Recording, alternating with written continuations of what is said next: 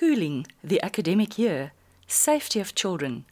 These have all become serious considerations for many parents. Teachers have been amazing during this time, staying in touch with their classes and doing their best to keep everyone on track. But some folk rely on schools to open as they have to return to work. Others are fearful that schools will not be safe.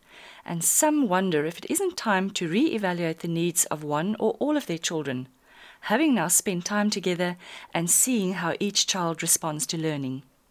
Ultimately, we need to make decisions that will work for our families, the needs of the children, and our budget. If you fall in the latter category, perhaps you'll find our chat with Jessica Ratcliffe informative. She's the owner of JR Education Centre.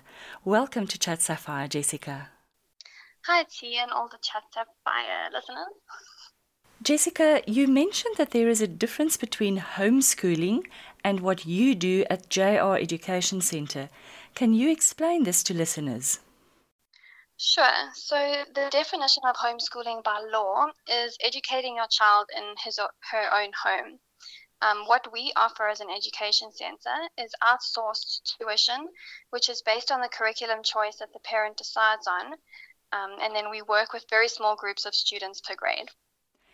And are you the only provider, or are there similar centres to yours?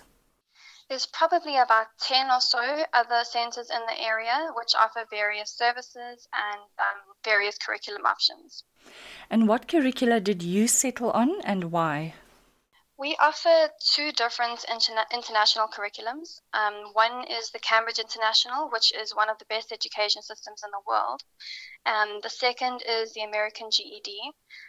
Both offer different benefits based on the child's needs, but essentially we prefer this over the South African CAP system because it is more flexible and allows for quality teaching and learning. Both of them result in matric equivalent certificates. And what grades do you cater for? We have students in all grades, depending on the applications that we receive every year. At present, we have learners from grade 4 to grade 12, but all grades are welcome. So how do you organise the classes with all these different grades? At the moment, we have between 4 and 11 kids per class, depending on the age group. So our smallest class has 4 kids and the biggest class has 11 kids. If we have more than 8 kids, then we bring in a second teacher so that the teachers can give a more learner-focused attention and more hands-on learning and then help those kids who need individual attention. I suppose one of the things that parents wonder about is the legal aspect. Who can they contact regarding registration and these matters? So we are signed up with the Pestalozzi Trust, which will protect our learners' right to education when it comes to the legal aspect. I would recommend that parents contact them directly, as the legal aspects are a case-by-case situation. And how would parents know that their children are progressing at the right pace?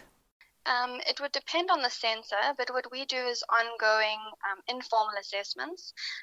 Both our curriculums only have formal assessments from grade 10 onwards, which for the Cambridge would be called the IGCSE examinations, and then the AS levels after that, which would be matric level. The GED curriculum, the only formal assessment comes right at the end when they do their last 4 exams. So in between that, we just do informal assessments so that parents know that the kids are progressing as they should every year. What would parents have to look out for when deciding on a tutor centre? So I would suggest that they have a really good understanding of the curriculum that they are looking for. Maybe do some research before they look for centres, so that if they prefer Cambridge and they look for a Cambridge centre, and if they prefer the CAPS and they look for a CAPS centre, and then make sure that you understand the curriculum well enough that the tutor centre might offer, and not just trust the advertisements.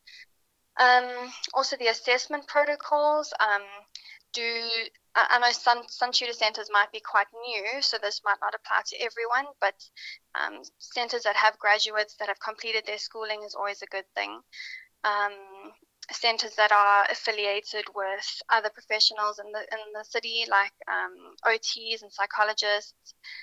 Having a positive network with mainstream schools is also important. And then obviously the teacher-student ratio, we need to have enough facilitators so that the kids are getting the best help that they can. And then, just remembering that you are taking control of your child's education when you take them out of a mainstream school. So you can't just drop them off and not know anything about what they do every day. So it's really important that you see it as a teamwork going forward. Now, you mentioned networking with mainstream schools. What do you mean with this? So we have mainstream schools that often refer learners to us. So they might phone us and say that they have a learner with this sort of barrier to learning, and then they would ask us how we could help and if we have space. Then we would set up meetings with the parents. We also offer extra lessons to mainstream students in after-school settings. And then so we don't want to be a competition, but rather a valuable link in the education chain. That makes excellent sense to me. Who would specifically benefit from the solution that you offer? We have kids from various backgrounds, kids who might have been bullied, who need a different social environment, but then also kids who either struggle academically or might even need more of a mental stimulation or a more advanced curriculum. So it really depends on every single child is different, and whatever their needs are, we would consider and then advise the parents going forward. Jessica, thank you for telling us more about tutor centres and what to expect from them. I think it's quite relevant in today's conditions. And we appreciate your time. But before you go, won't you please share contact details for listeners that would like to contact you directly? Sure. Parents are welcome to contact me on 076 76 20828, or they can email me on jrtutoring.sa@gmail.com. And then I'll help where I can. Thank you, Jessica. Take care. Thank you. Bye.